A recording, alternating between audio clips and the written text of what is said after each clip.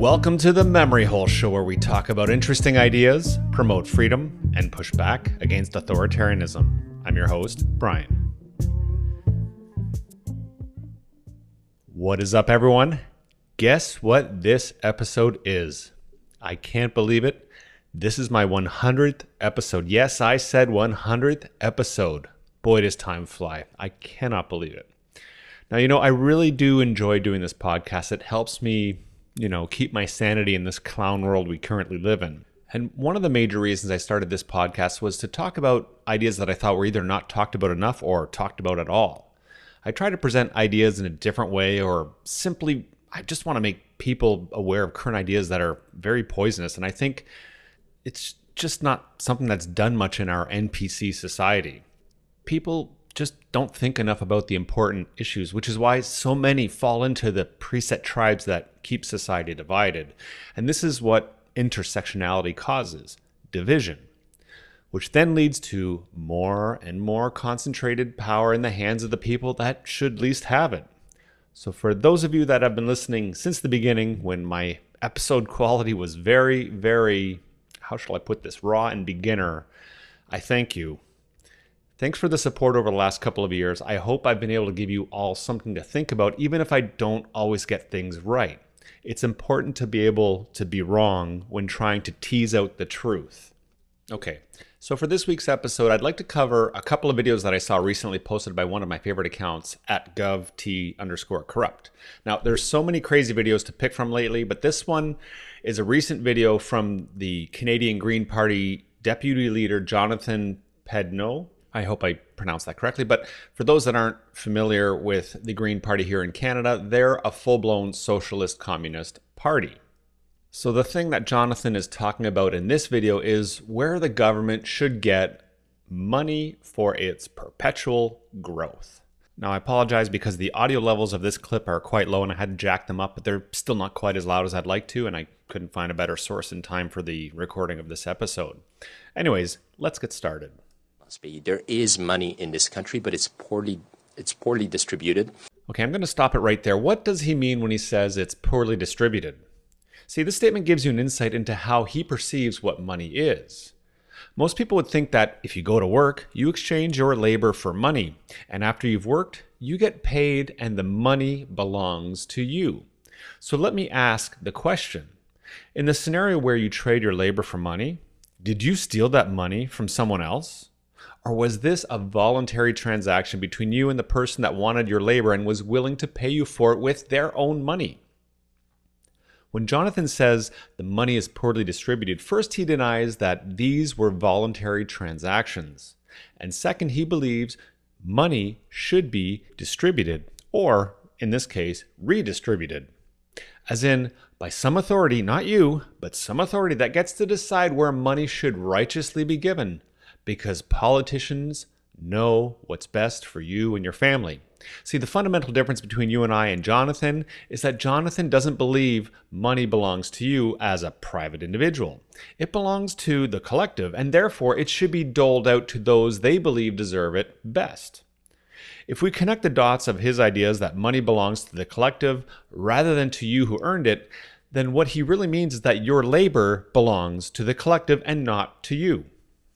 We've been calling for many years for a guaranteed livable income. Now, I suggest you listen to my previous episodes about universal basic income, which goes over the trap that it really is. But notice how they're morphing the term. They're removing universal from the term universal basic income because they know it costs more than could ever be afforded. But they did add the word guaranteed, which implies something a little different. If you're guaranteed an income and you make enough money, you won't get the handout because you already have a livable income. So essentially, this is another vote-buying welfare scheme. This is a great opportunity right now that Canada has. We've got the money is there. Again, I love how he frames money. We've got the money. Not other people or private citizens have their own money, but we've got the money. Money and your labor, meaning you as a person, belongs to the collective in his view.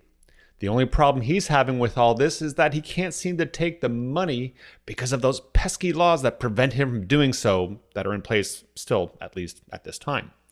So how does he justify the idea that He should be able to distribute money as he sees fit. Well, of course, classic tool, by using envy. Rich people have too much money, and since money to Jonathan is a collective thing, those rich CEOs have greedily kept all the money, or more than their fair share, of course, which is essentially saying that their hoarding habits have stolen it from you. He's trying to correct their theft and greediness. He's benign. He's the good guy.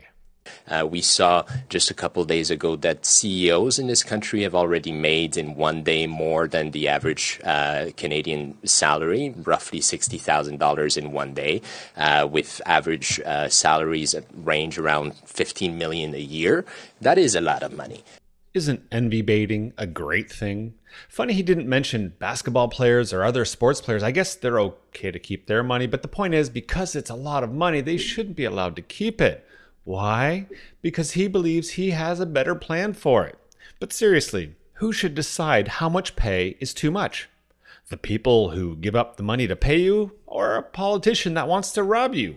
It makes me wonder, if I had $1 billion to invest, I would invest it with someone like Elon Musk any day of the week rather than a politician.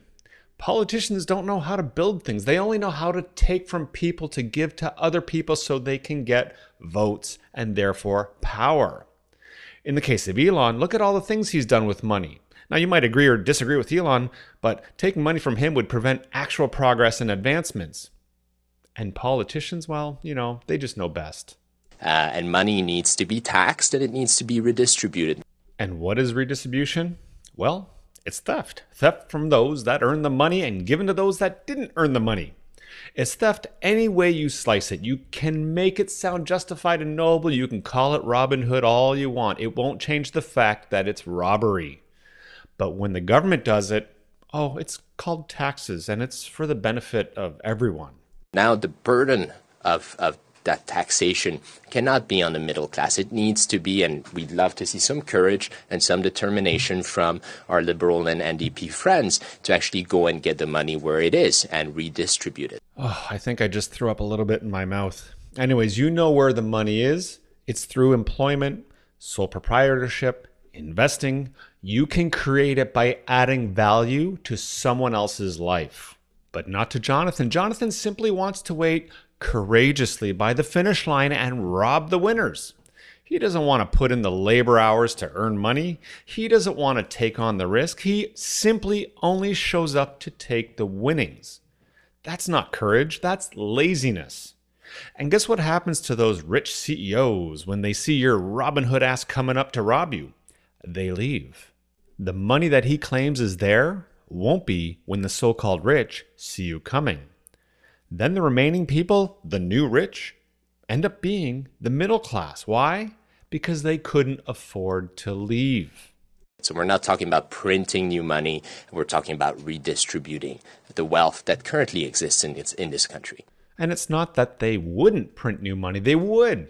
It's just that printing money is waking up too many people to what that printing does. It causes inflation and you lose purchasing power.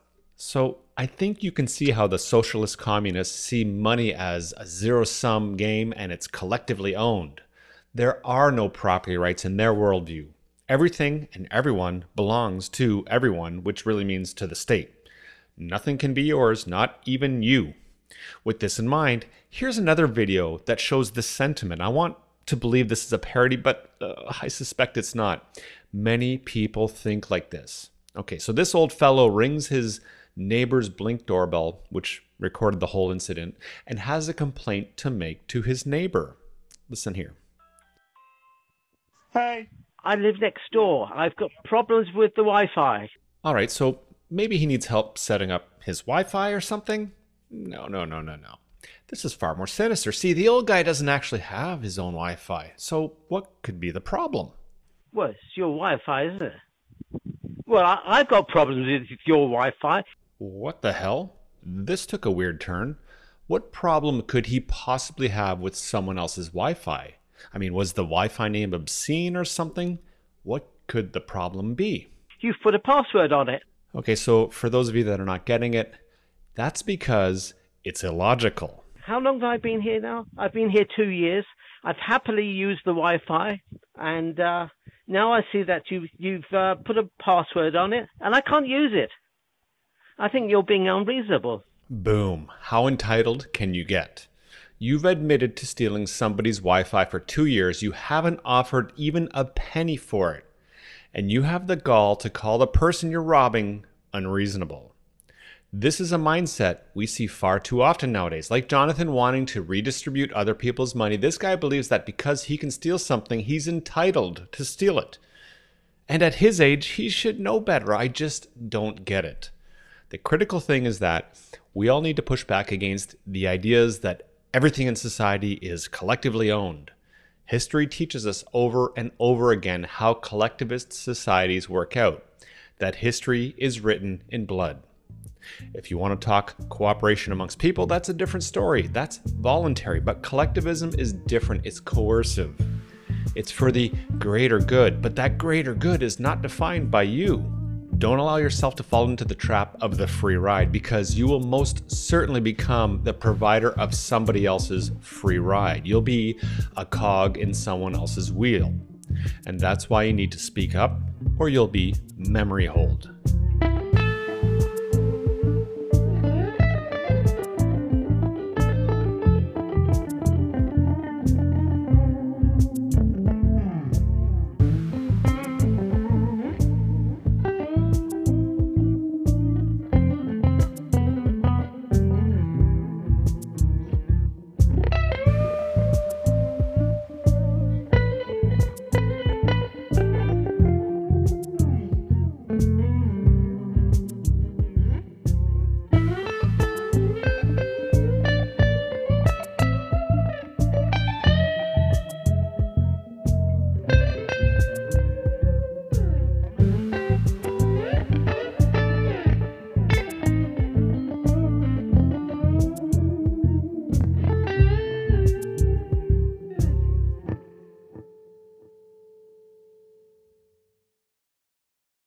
All content from the MemoryHoleShow.com and the Memory Hole Show podcast is for the purpose of entertainment and presented solely as opinion.